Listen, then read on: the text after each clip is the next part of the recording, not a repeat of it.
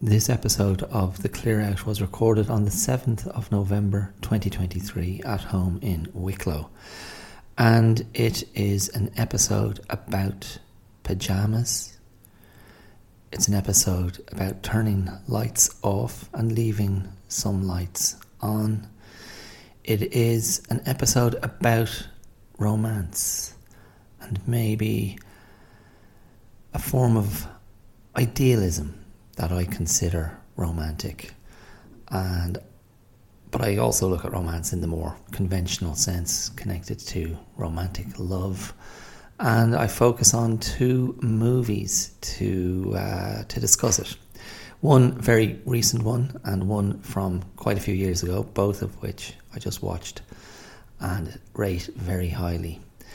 I also share my thoughts on the Sylvester Stallone documentary that's just been put out on Netflix, and I also have a little story to tell about a visitor to our house late at night and how I dealt with it. It wasn't planned, it wasn't booked in, but it did have to be dealt with, so I share that experience as well.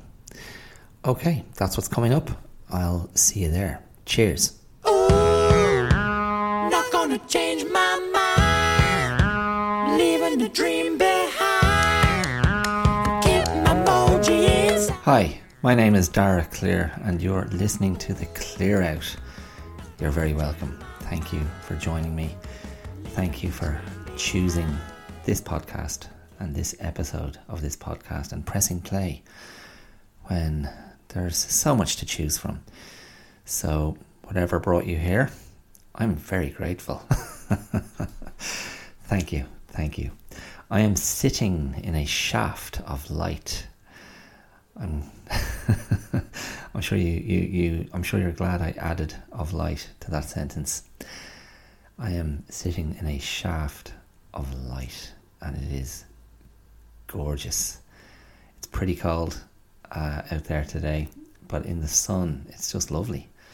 And here in the home studio, the green room as we refer to it in #blessed, the sun is coming in through the window and I've just repositioned my setup so I can fully avail of that natural warmth, that natural radiation. And yeah, as I said, it's just lovely. It's delicious, and I'm very much enjoying what nature is giving me through the window as the wind blows and leaves fall. And yes, for the third or fourth episode in a row, I am going to say how lovely the leaves are. They've really come into their own in the last week or two. I had a beautiful walk last Tuesday morning. Did I talk about this last week? I may have. A lovely walk in the woods. We're very lucky. We have a lovely woods right beside us. Woods or wood? It's a lovely wood. Lovely woods. Anyway, trees. Trees and leaves and nature and paths and mushrooms. It's pretty raw and lovely though. And even this morning I was out there earlier and coming back with Pepper the dog who's been with us for a year now. She draws focus, pulls focus quite a bit. Such is her inherent cuteness. But I just took a moment at the end of our walk to stand underneath the predominantly yellow leaves of, really it's the beech and birch trees that have gone through the colour shifts. I was speaking to a guy this morning and he observed that the oak trees are a little bit slower to turn and slower to shed. But I was standing under this, this natural ceiling, this this canopy, to use probably an overused word in this context, but this canopy of beautiful yellow leaves. And it's an amazing thing just to be able to take a moment to enjoy that and go, there it is. There's that beauty. There's that amazing aesthetic experience to be had. And it'll be there whether I stand under it and appreciate it or not. Yeah, it was gorgeous though. There's that word again, gorgeous. There's Mrs. H. She's gorgeous. That was Stephanie Powers in Heart to Heart. I know I drop that in every now and again, but always a nice memory. And Freeway the dog. In any case, here we are, another week moving closer to mid-winter. The year just seems to accelerate. It accelerates at this time of year, doesn't it? Do you experience that? I feel like it does. It just feels like, you know, you get through Halloween and then suddenly you walk into shops and there's Christmas music, and it's all an accelerant, just propelling us towards Christmas, propelling us towards the end of the year. And I'm like, hold on. There's still a couple of months left of 2023. Let's give them the value they deserve and not be coerced into a momentum that's not of our choosing. I mean, that's a good lesson in life in general, I think. Yeah. So I have a few different things knocking around my head today. Turning lights on and off is one thing in my head.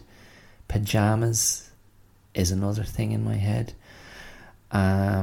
Romance is another thing in my head. I'm just going to see if I can thread the needle with those ideas and draw the connective tissue and see what comes up.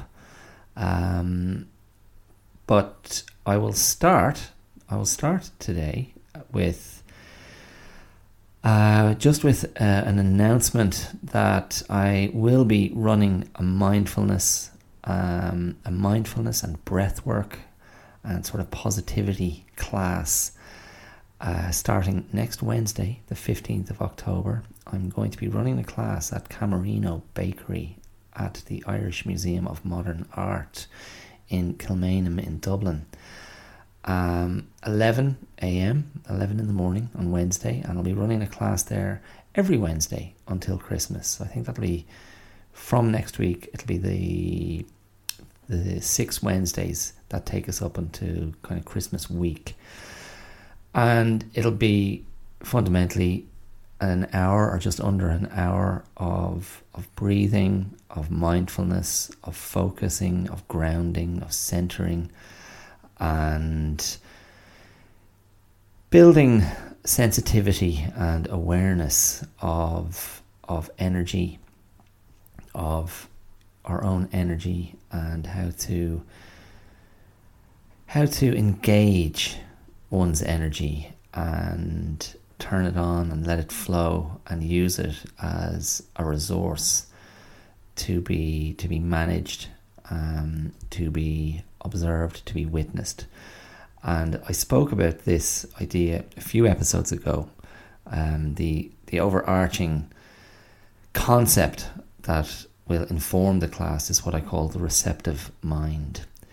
And the idea of the receptive mind is that we allow ourselves to be in a place of internal stillness and observation and non-judgment, and we receive information, the information that is all around us, the information that is environmental, that is circumstantial, that is incidental, that is interpersonal, that may be global.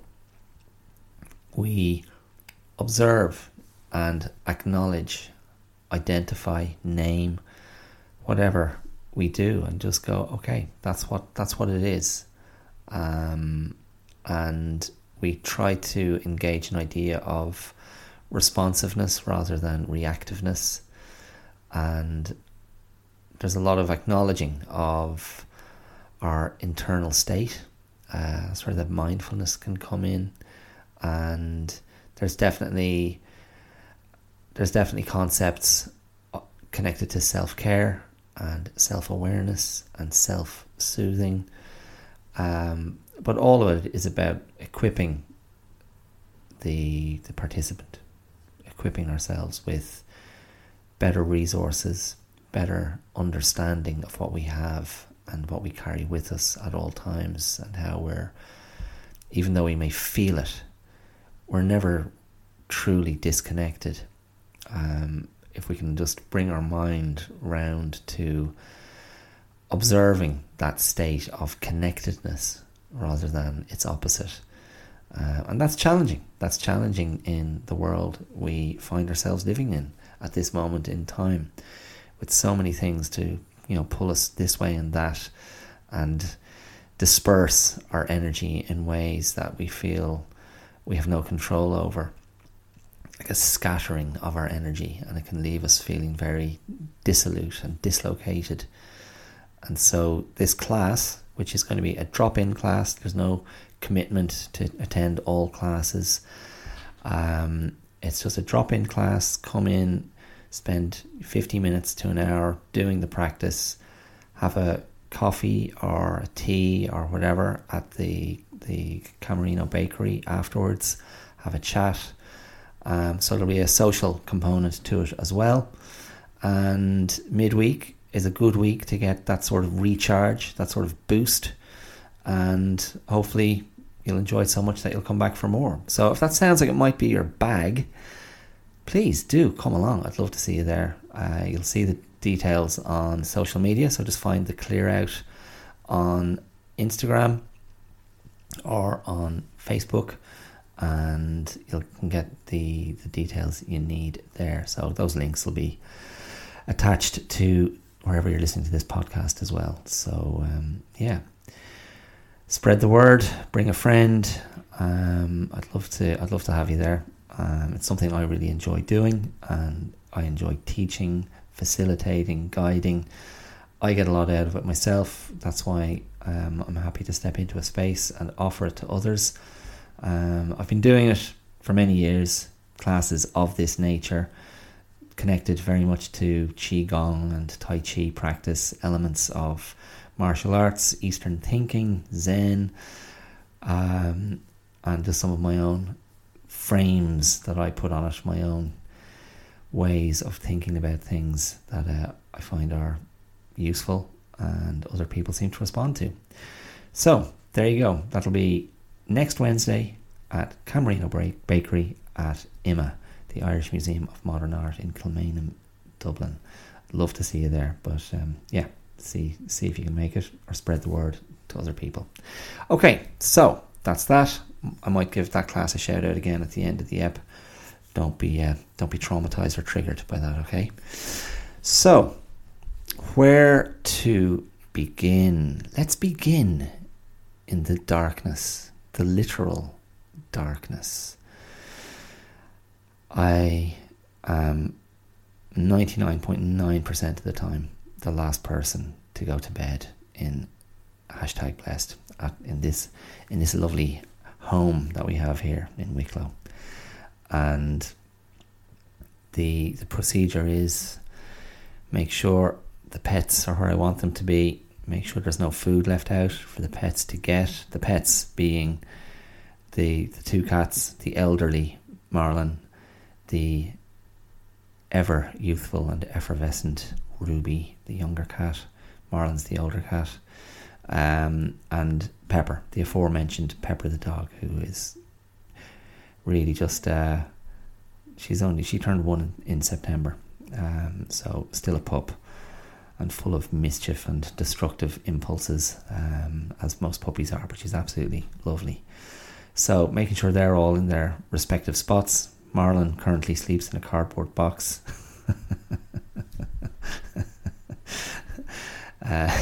Face down in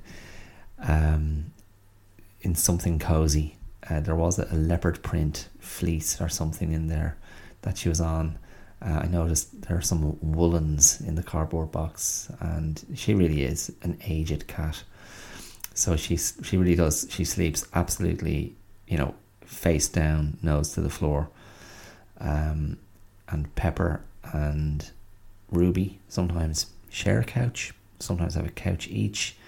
Sometimes there's another little spot that Ruby finds. Anyway, night, kitty cats, night, puppy. The guinea pigs, they're in a cage. They're in a cage in the utility room, just wondering where it all went wrong.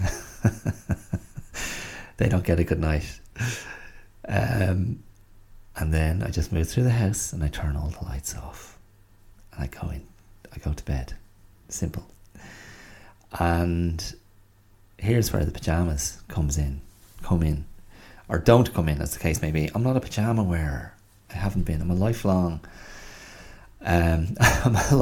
in the nude sleeper.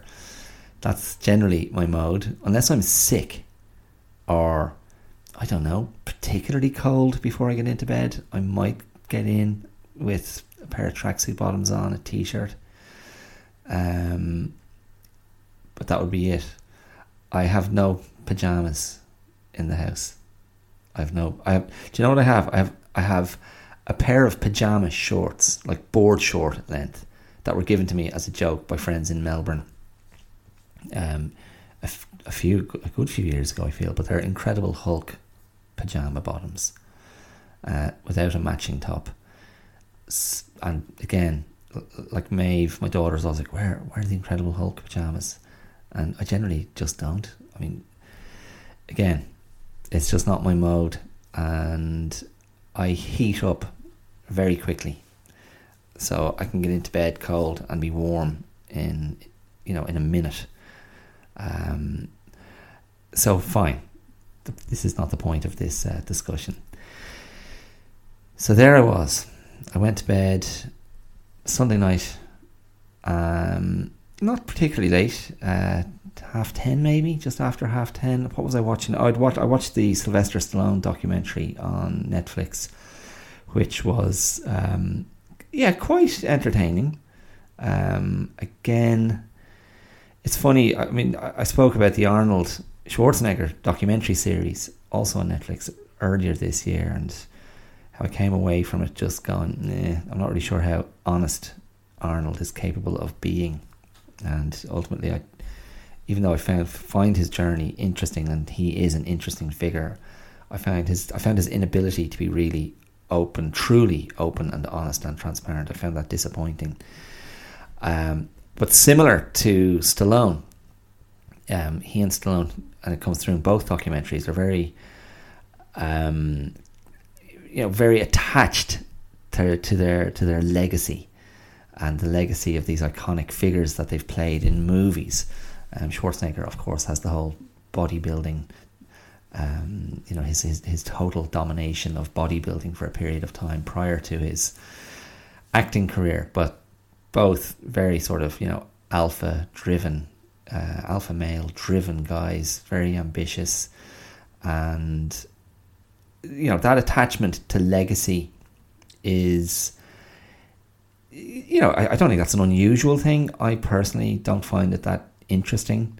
I think what's done is done, and the past is the past, and what's going on now, like where are you now, is more interesting to me than where you were in the past. And it's not to dismiss the past, but if it's if where you are now is in a constant regurgitation of the past, or a reliving of the past, or in some way an attempt to reanimate or revivify the past, I don't find that interesting. And both Stallone and Schwarzenegger definitely had that going on. But Stallone, I didn't know much about his backstory, so that was interesting. He had a pretty troubled family life, with a violent father and parents who broke up, and like that was really interesting.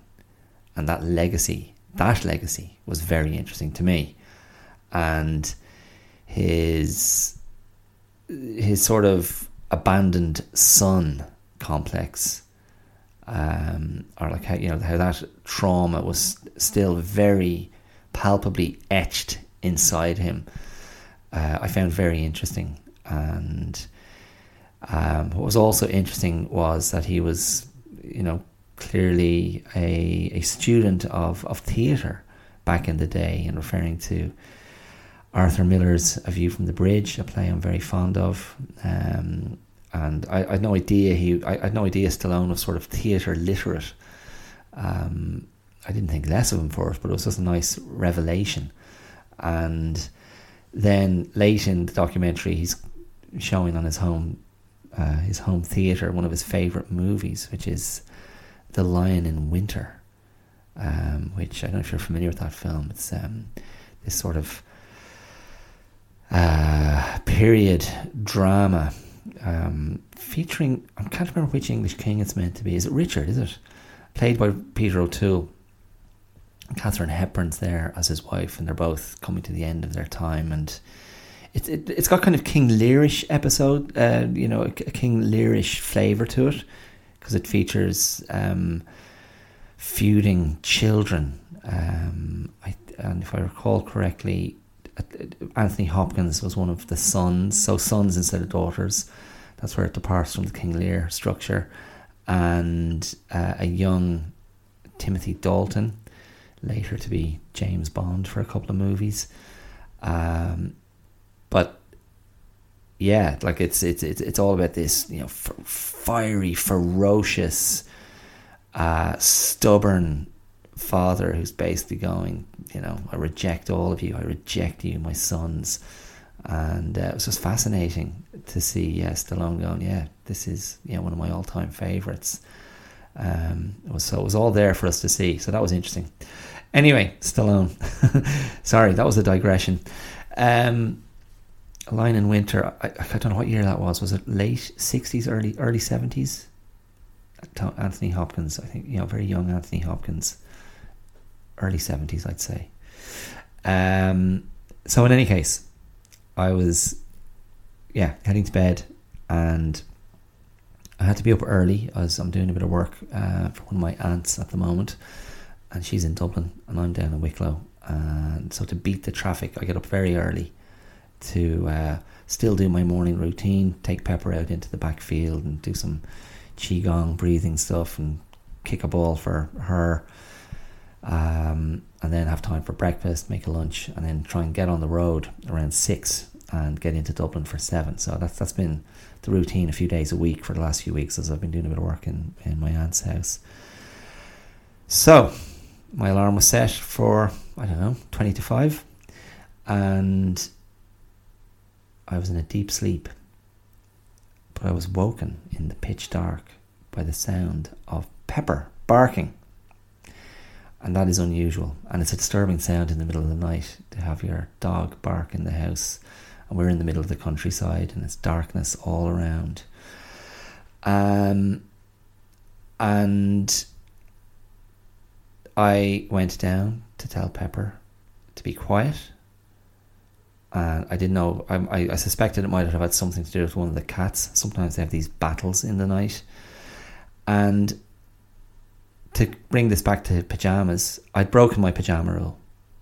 I'd put on a t-shirt, but that's it, nothing else. So just a t-shirt to to protect me from the gaze of the universe. And I went down. I told Pepper to be quiet, and she was just like staring at the back door. And in that room, it's we have I think 20 windows in that room.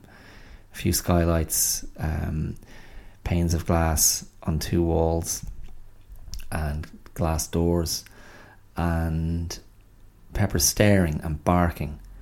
And I flick on the light, and there's a bearded man standing right at the door. And so I took a beat, and I was like, oh, it just took me a second, and I realised it was my youngest brother. And it was 3:15 in the morning. and my youngest brother, who unfortunately has a long history of pretty profound mental health problems, and is a drug addict, was there. And so I opened the door and just tried to assess very quickly what his state was. And I realised that I don't know if I realised, but my sense was, how I perceived it, I reckoned that he wasn't directly under the influence of any substances at that moment, even though he wasn't making a lot of sense, and his brain was clearly addled, is the word I would use. And I was just like, I brought him in, and just was trying to decide what to do. My daughter just had a week off school. It was going to be her first morning back at school, and I could see he really wasn't in good shape, my brother. And I was like, no, I don't want him to be here. I don't want him to be here in the morning when my wife and daughter wake up, because he just wasn't in the right frame of mind. The energy wasn't right, and I was just like, okay, look, just sleep on the couch for a little while. I'll be up in another hour or so, and we'll make some decisions then. But he wasn't really receiving what I was saying, so I grabbed him a sleeping bag and left him there, and I went back to bed. And I sort of had such a shot of adrenaline just from the drama of the situation, that I went back to bed and I didn't really settle. I kind of just, I wasn't like stressed or anxious, but I just wasn't really able to go back to sleep. So I just lay there and kind of, reflected on my thoughts, thought about Stallone. Thought about Stallone, thought about my brother, thought about Pepper the dog. And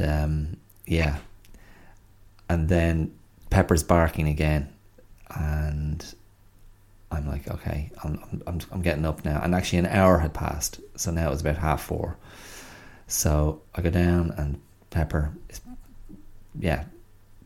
barking again, stops when I walk in. My brother is just sitting on the couch and clearly hasn't slept.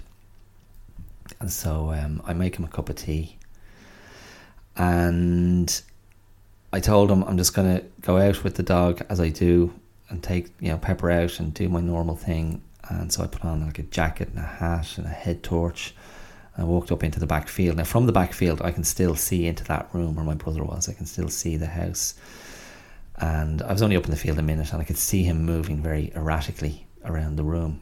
And I just thought, no, I've got to go back in, because I don't know what this, it's probably not helping his head, wherever it's at, to see me disappear into the darkness with the dog.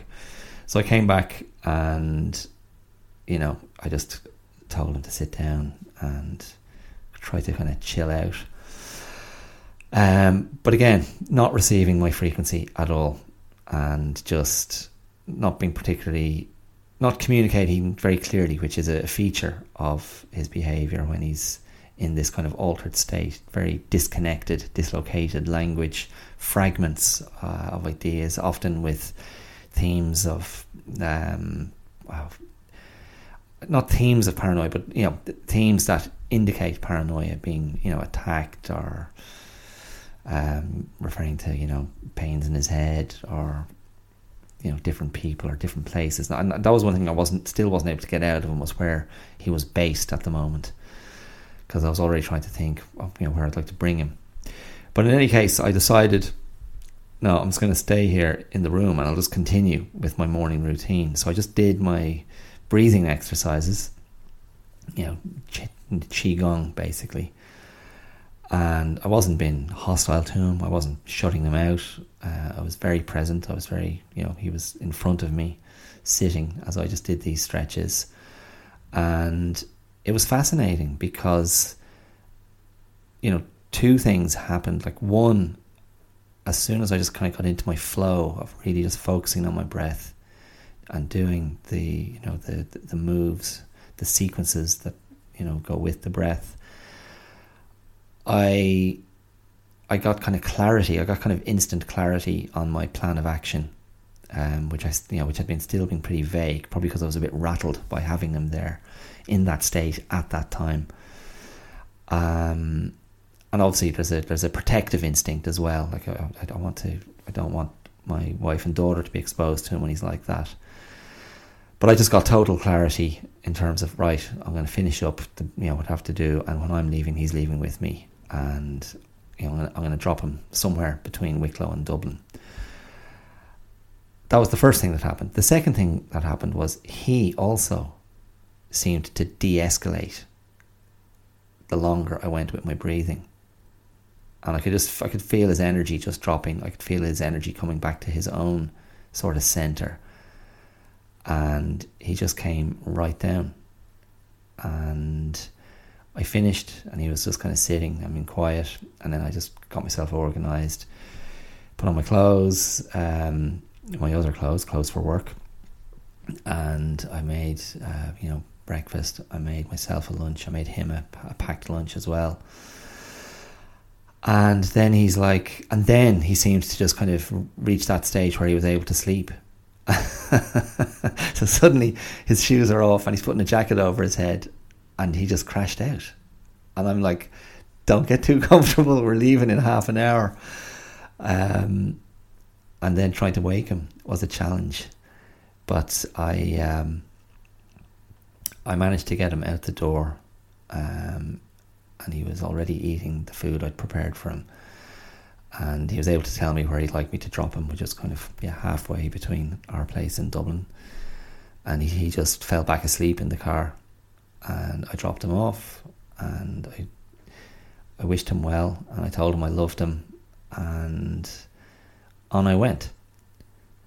And it was full on. And look, I'm far from the first person in the family to have this kind of experience with him. And he's had a very rocky road and had some pretty serious situations in his life, including prison time overseas and in Ireland. But I rarely, if ever, hit him with judgment, because I don't see the point. I just try to offer him a safe moment. And then I just felt it was important even though I don't feel that much love, because of a lot of his behaviour gets in the way of the easy flow of love. But he and I was going to say he and I were close. It wasn't that. It was that I was 12 when he was born, and I used to take care of him quite a bit when he was a baby, and change his nappy and do all that sort of stuff. And so I always felt a very strong bond to him and protective impulse around him. As a kid, he'd come into my bed at night and just kind of snuggle up as a little fella. And he was a very, very cute little guy. And it's hard to see that person inside him now, because his brain is often, and this may be an inappropriate way to put it, but like his brain is somewhere else. How his reality is somewhere else, and how he sees things and perceives things is somewhere else. So it's very hard to connect in those circumstances. But, and this is where I'm going to draw the connection back to romance, because I know romance is typically, we're talking about eros, or that kind of love that's about romantic attachment, romantic relationships. But there's a romance, I think, that can attach to other relationships as well. And maybe that's adjacent to, maybe it's a little bit adjacent to sentimentality, I don't know. But there's a romance in embracing brotherhood or sisterhood, that connection, that like a fraternal connection, a sibling connection, family, friendship. There can be a romance when you step out of the actual connection and name it and place a value on it and identify it, and that can be useful sometimes. And I just, my thinking was, yeah, of course, deep down, I love this guy. Even though I don't feel very connected to him at all, and I haven't for a very long time. But my thinking was, it may be a comfort to him. Where I'm basically, the whole, the arc of the experience, which was basically a 3.5 hour arc. The arc of that moment last Sunday into Monday morning. Well, it was all early Monday morning. The arc ultimately was one of rejection. Because I'm basically saying, no, you can't be here in this house, and I'm taking you somewhere else, and I've no idea where you're going, but I'm dropping you at that next point of departure, and this is rejection. Even though I tried to either assuage my own guilt by making those offerings of some food, and I gave him a jacket and a pair of gloves. But those gestures were meant to be an indication of care as well. And maybe for him to walk away going, yeah, I've been rejected, I've been kicked out, I've been dropped off out of the car on a dark November morning. But the last thing he'll hear is, I love you. And maybe that has no meaning. Maybe it doesn't. Now, he told me he loved me too, that's fine. But I just thought maybe that is of some use. And I think there is a romance in that. A romance in the idea that love, very literally expressed and demonstrated, can have true positive impact. And maybe that's just a tiny, tiny, tiny light that he can keep lit in an ongoing, very cold, very harsh, very dangerous battle that he lives on a daily basis.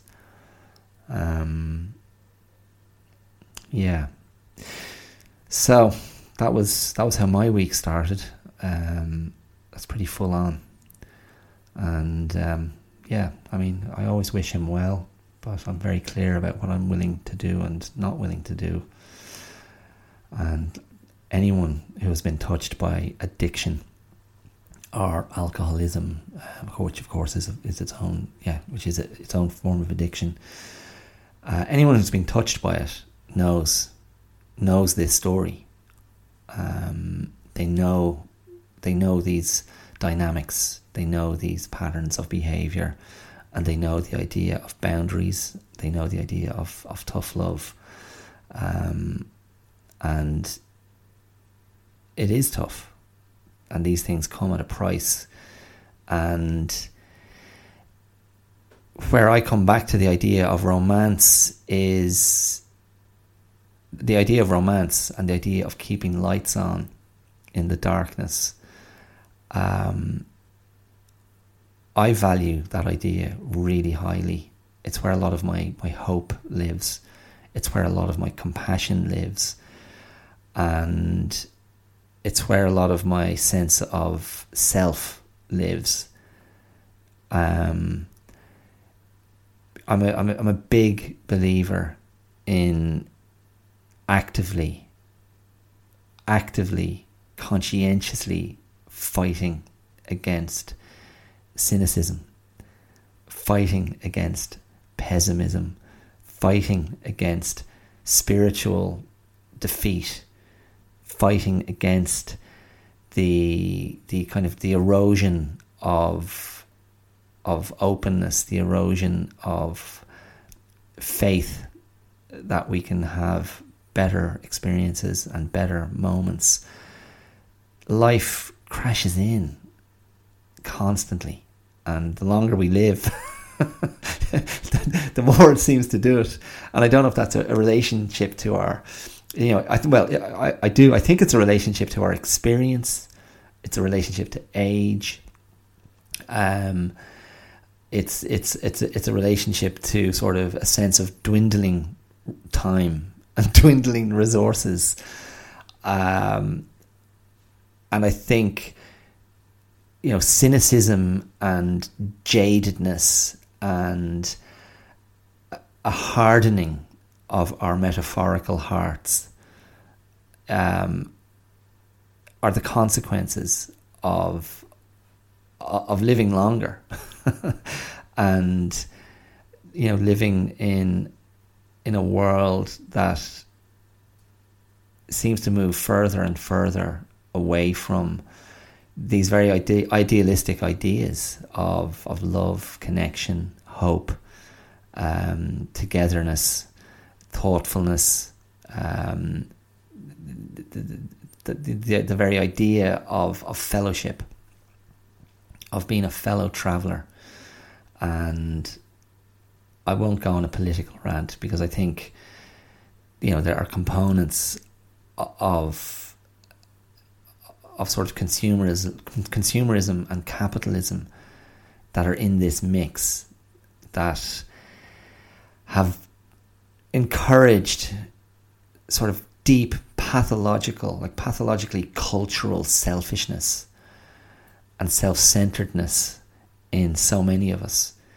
It's the consumer kind of dream, that you just, all your sense of value and self-worth is caught up in consumption and products and accumulation and property and the material world.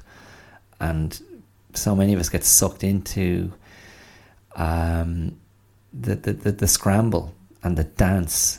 And I'm not immune to it at all, in spite of choices I've made in my life. Yeah, sure. I'd like to be in a better position in many ways, materially. But I try to walk this line where I don't lose sight of what I feel is more important to me. And it rarely has anything to do with the material possessions or material wealth, or other things connected to that.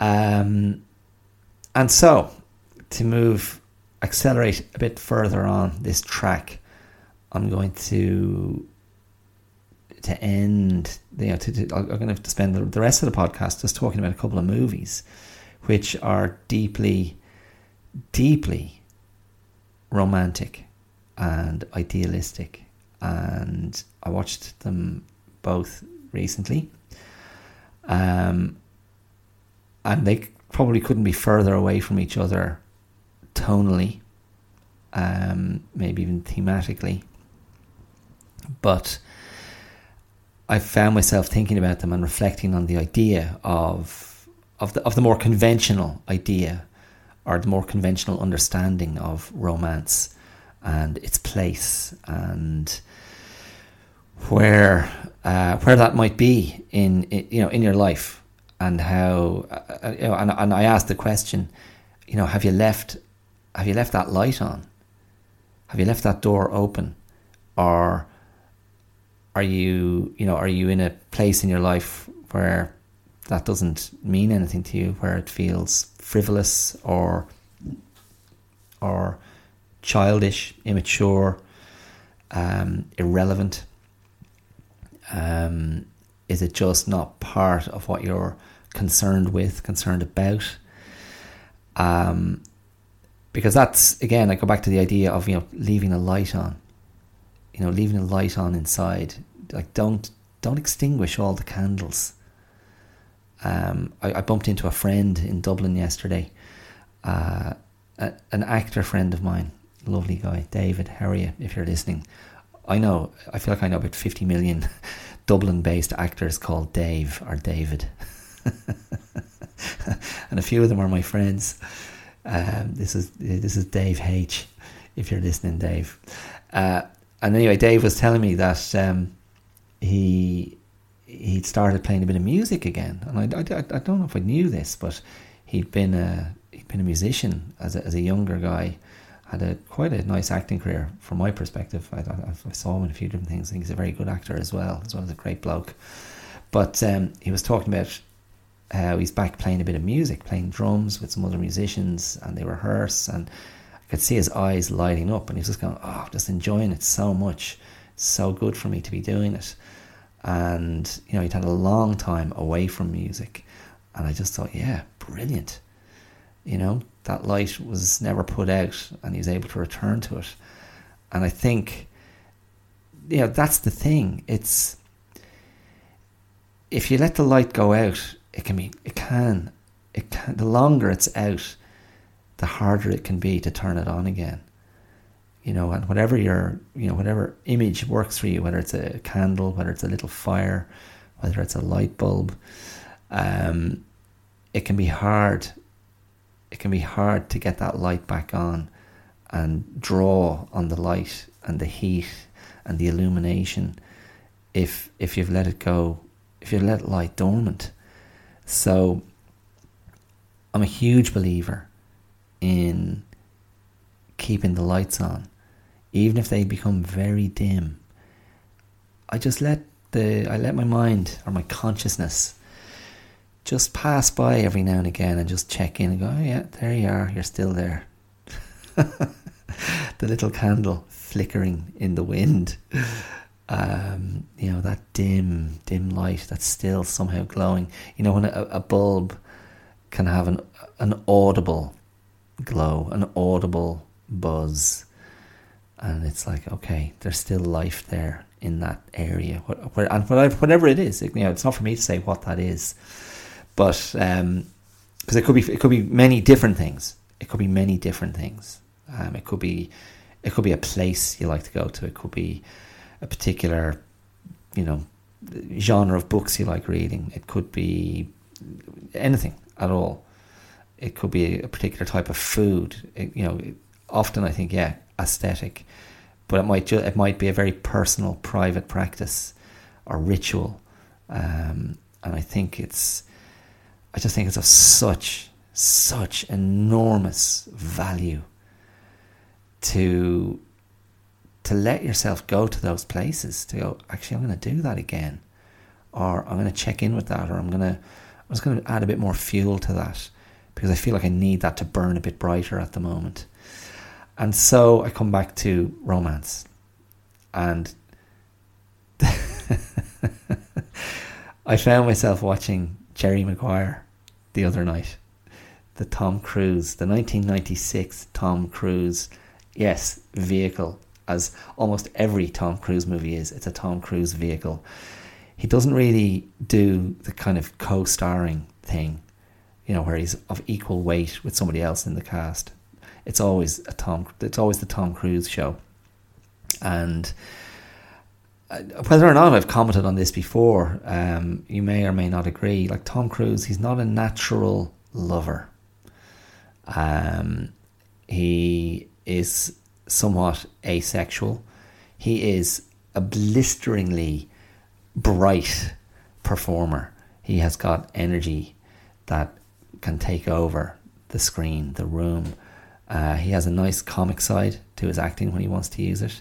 But what he inevitably and invariably brings to everything that he does and has done is intensity. And he can channel that intensity into an appearance of romance, a facsimile of romance, an imitation of romance, love, desire. But he's never really fully convincing, even if not so relevant for me, but if you're a straight woman, you might have found, Tom Cruise may have been a very sexy guy to you at some point. I certainly remember when I was in school in the 80s, the girls, Tom Cruise was way up there, very high on that list. Tom Cruise, Michael J. Fox. This is the generation we're talking about. But Jerry Maguire is such a successful film.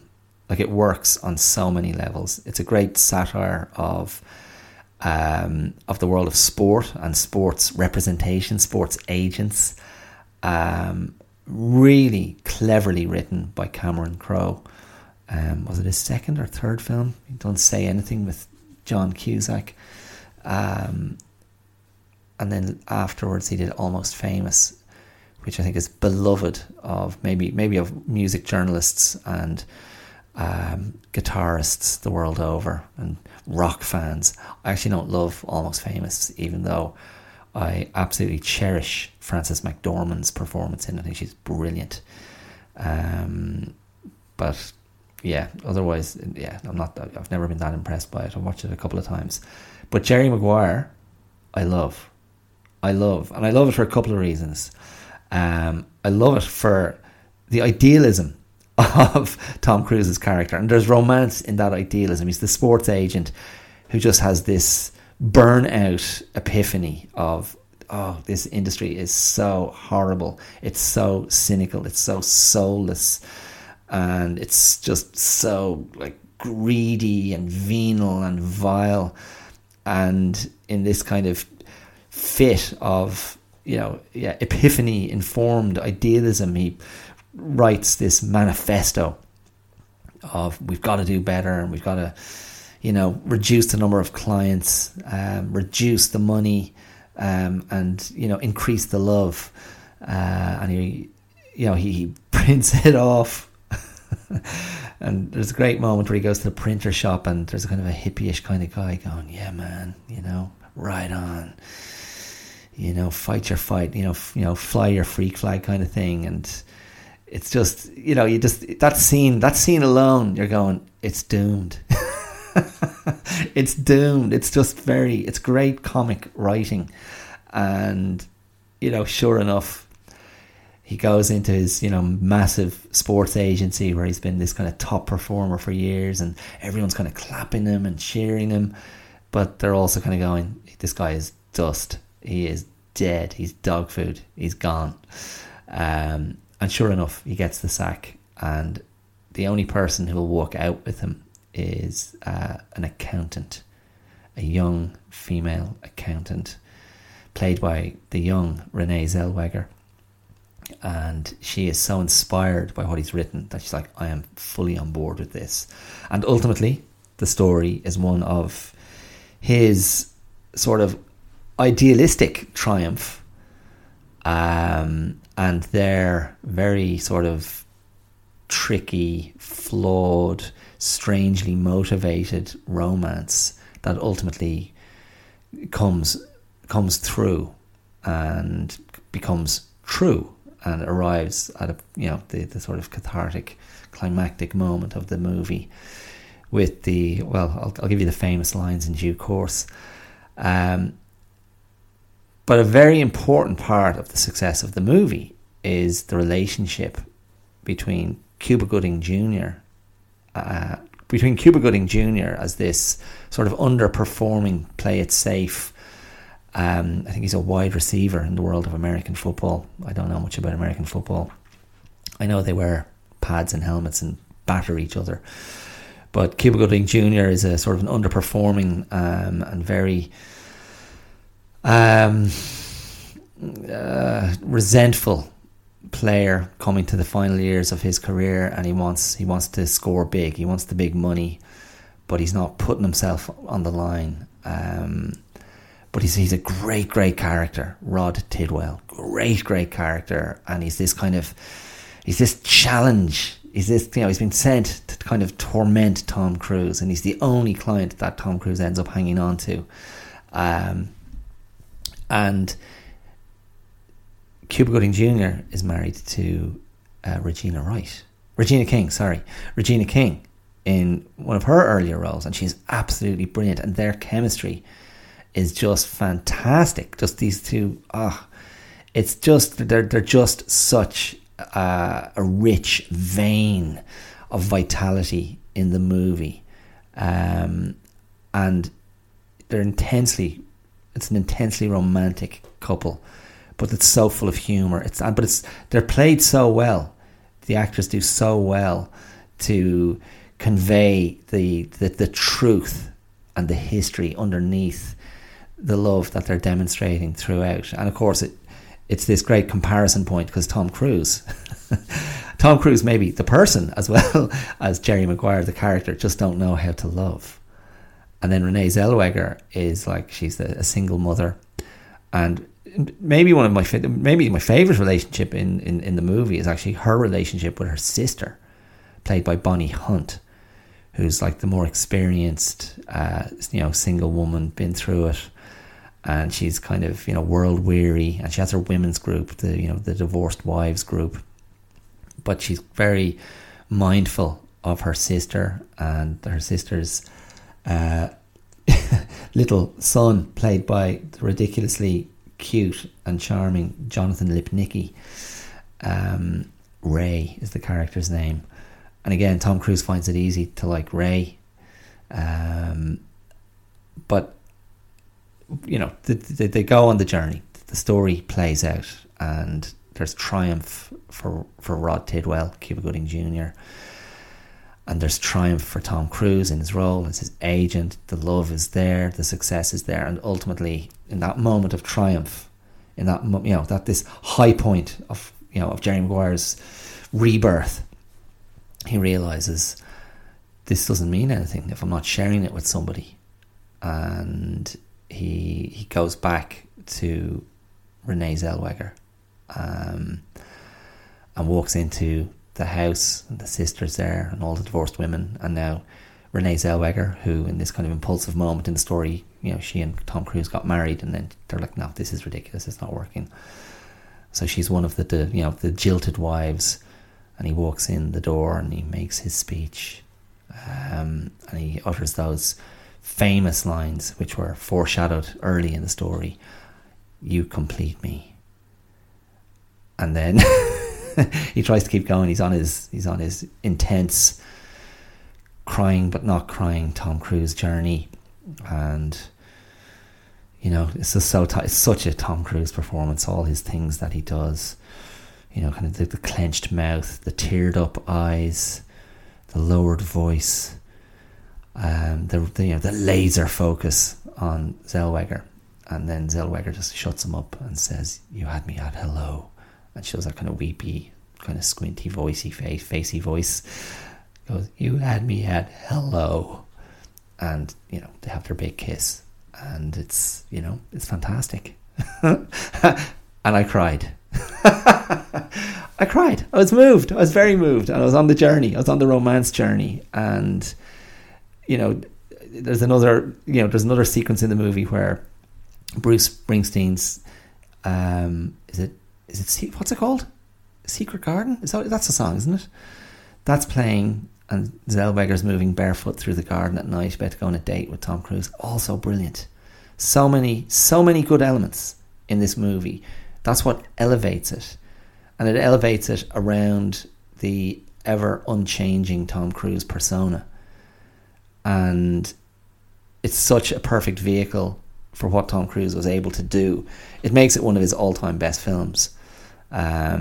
I'm not sure what films you'd take. If you had to take 3 films from the Tom Cruise filmography, I'd take Jerry Maguire. I'd probably take Rain Man and Magnolia. And you've got it there. I mean, maybe Top Gun.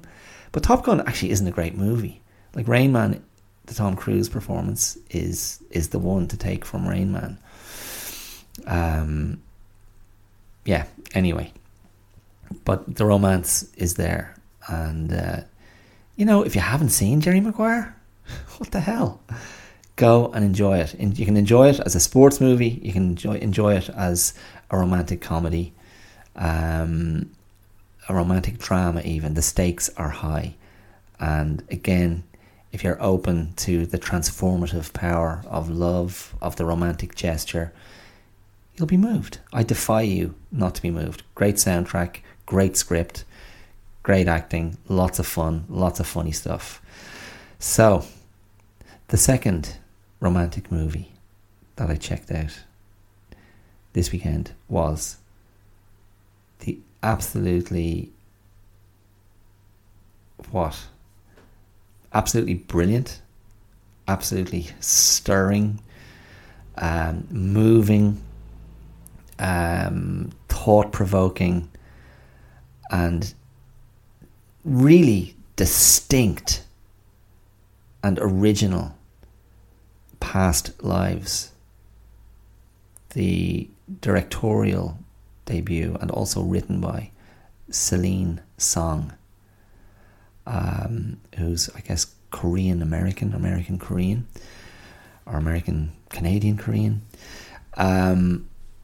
Brilliant, just brilliant, and a really interesting, intriguing,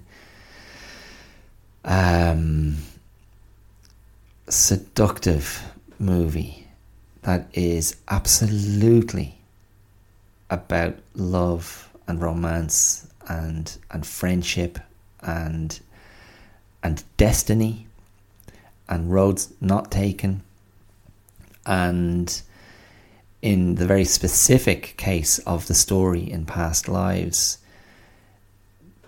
there's a deep engagement with the idea of, I suppose, reincarnation, of living through centuries of experience, of going again and again and again, and being drawn to or connected to or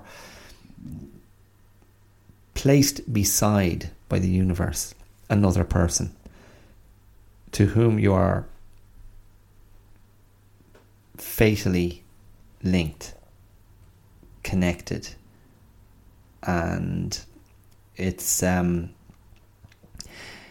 really brilliant. It's really, really brilliant. And I is it I'm not even sure if it's a movie you can spoil, but yeah, I'll try and be careful, because I think it's worth going on the journey without knowing too much about it. I knew a bit about it. I'd heard a couple of film podcasts treat it earlier this year, and I was keen to watch it. And yeah, but basically it's the story of two people who are childhood friends, and childhood friends on the verge of being childhood sweethearts in Seoul, in Korea. And the girl of the couple of these friends, her family migrate to Canada, and we get a sense of these two people in these early scenes when they're like 12 years old, that she has a very blithe nature, that she's taken it all in her stride, and there's a lightness and a breeziness and a loveliness to her, whereas he's a bit more internal and a bit more sullen, I suppose, and you can see how he's taking things deep, but they have this natural bond, this natural chemistry. There's there's an element of fun to their relationship and their exchanges, and very, I spoke about Scorsese last week in Killers of the Flower Moon. Just a really nice touch from the director in her choices and in her storytelling choices. And she's a playwright as well, Celine Song. So this wasn't her first rodeo, so to speak.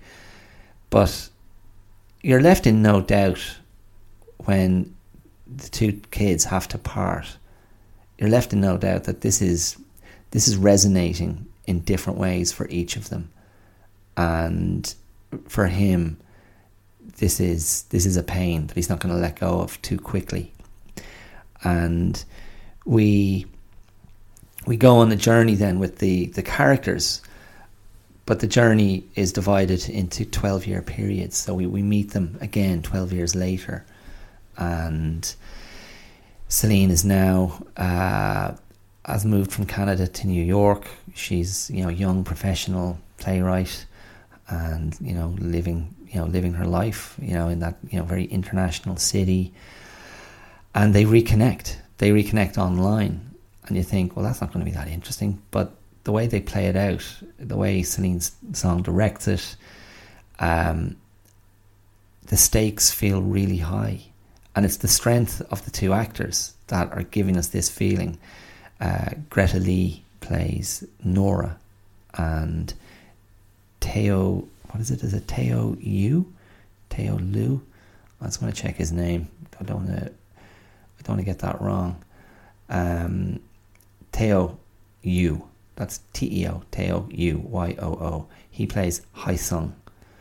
And yeah, the stakes feel really high, and it's just kind of gripping. You're just kind of watching, going, where's this going? And there's a framing device in the film. So when the film opens, we're seeing these guys later again in life, and there's a third member of the group who is not Korean, who is American. And somebody is observing them and speculating on who they might be. And we spend very little time with them before we're brought back to childhood. And then we meet them in their 20s. And then the story shifts again, and it's 12 years later. And Hai Sung has finally found his way to New York. And yeah, this is the final act of the movie. And, Nora is now with someone else, and they are still negotiating this relationship. They're still trying to work out what is this thing between us? What is this bond and this attraction that we feel? Even though we are clearly living very separate lives. And when they were in their 20s, Nora makes a very clear decision to go, you know what, let's not be in touch for a while. Let's break contact, because I need to be focusing on other things in my life. And that break in contact, which was ostensibly going to be for, a medium term period, becomes the 12 years, another 12 years. And so, again, for that final act, we're going, what's the baggage? What's coming here? But it's so well written and so beautifully performed that, yeah, like I found myself watching, I'm like, where is this going? Like, where is it going to end? And it's just, again, I'm not going to spoil it for you, but the stakes are high. Nora has her American husband, played by John, is it John Magaro? Golly gosh, I'm sorry. Need to go and check his name as well. John Magaro, who I recognised immediately. He was one of the young kind of finance heads in The Big Short a few years ago, but I hadn't really seen him in anything else. But he's great as well. He has a great sort of examination of this threat to his marriage. This threat to his happiness and his love. And again, Greta Lee's character Nora, she's just kind of, she just always seems sort of somewhat untroubled by everything, but things are happening underneath the surface. There's some sort of churn. The cogs are turning deep down inside emotionally, and her chemistry with Hai Sung is really lovely, and her performance for me is the one that kind of lights up the movie. But a really, really special film, formally, structurally, really interesting. Again, a deft hand. I used that phrase last week for Scorsese as well, for Killers of the Flower Moon. But this was just like such assured filmmaking, such great confidence in going, I don't need to tell you everything. It's a real kind of show, don't tell movie. And the actors just encapsulate something that was so believable, so palpable, so likable as well. Like I cared for for each of the three main characters, and yeah, just a really well written script, like really well written script. Lovely, just lovely words, lovely ideas, and just these lovely notes, these really choice notes at different times in the symphony of the story. So I really couldn't recommend it highly enough. Take yourself to a cinema to see it, or watch it online streaming. It's there, but it's a movie that will get you thinking about relationships. It'll get you thinking about love. It'll get you thinking about romance. It's not Jerry Maguire. It's tonally a million miles from Jerry Maguire. It's a lot more muted and contemplative.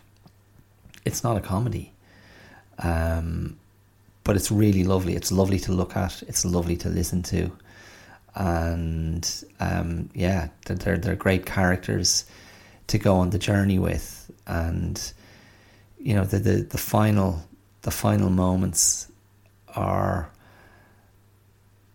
they're sort of as romantic as you'll ever see in a movie, I feel, but very, not in a conventional way at all. Like, there's a great thoughtfulness and sophistication to the final kind of beats of the story that will just send you away, thinking about the implications. So yeah, do yourself a favour, check it out, make it a double bill. Jerry Maguire and Past Lives. Great stuff. Keep that light on. Keep the romance light on. Why would you choose to turn those lights off? These are the things that'll keep us warm at night. When we have no pajamas. Okay, that's it. I'm done. I'm done for another week. Do please do come and check out the class I'm going to be running at Camerino Bakery at IMA, the Irish Museum of Modern Art, starting Wednesday, the 15th of November.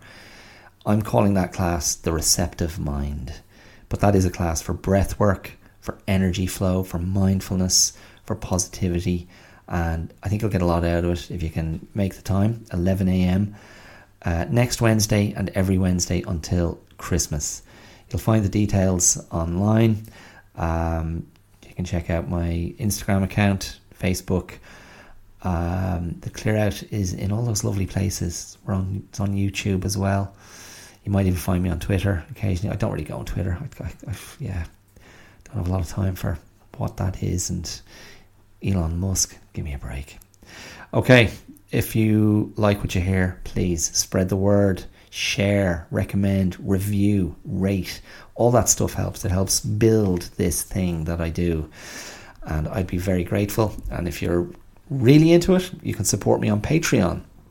That's patreon.com/The Clear Out, and I'd welcome whatever you could contribute to this independent, creative, and very much loved process. Loved by me. It's up to you. I don't know what your love level is like for this thing.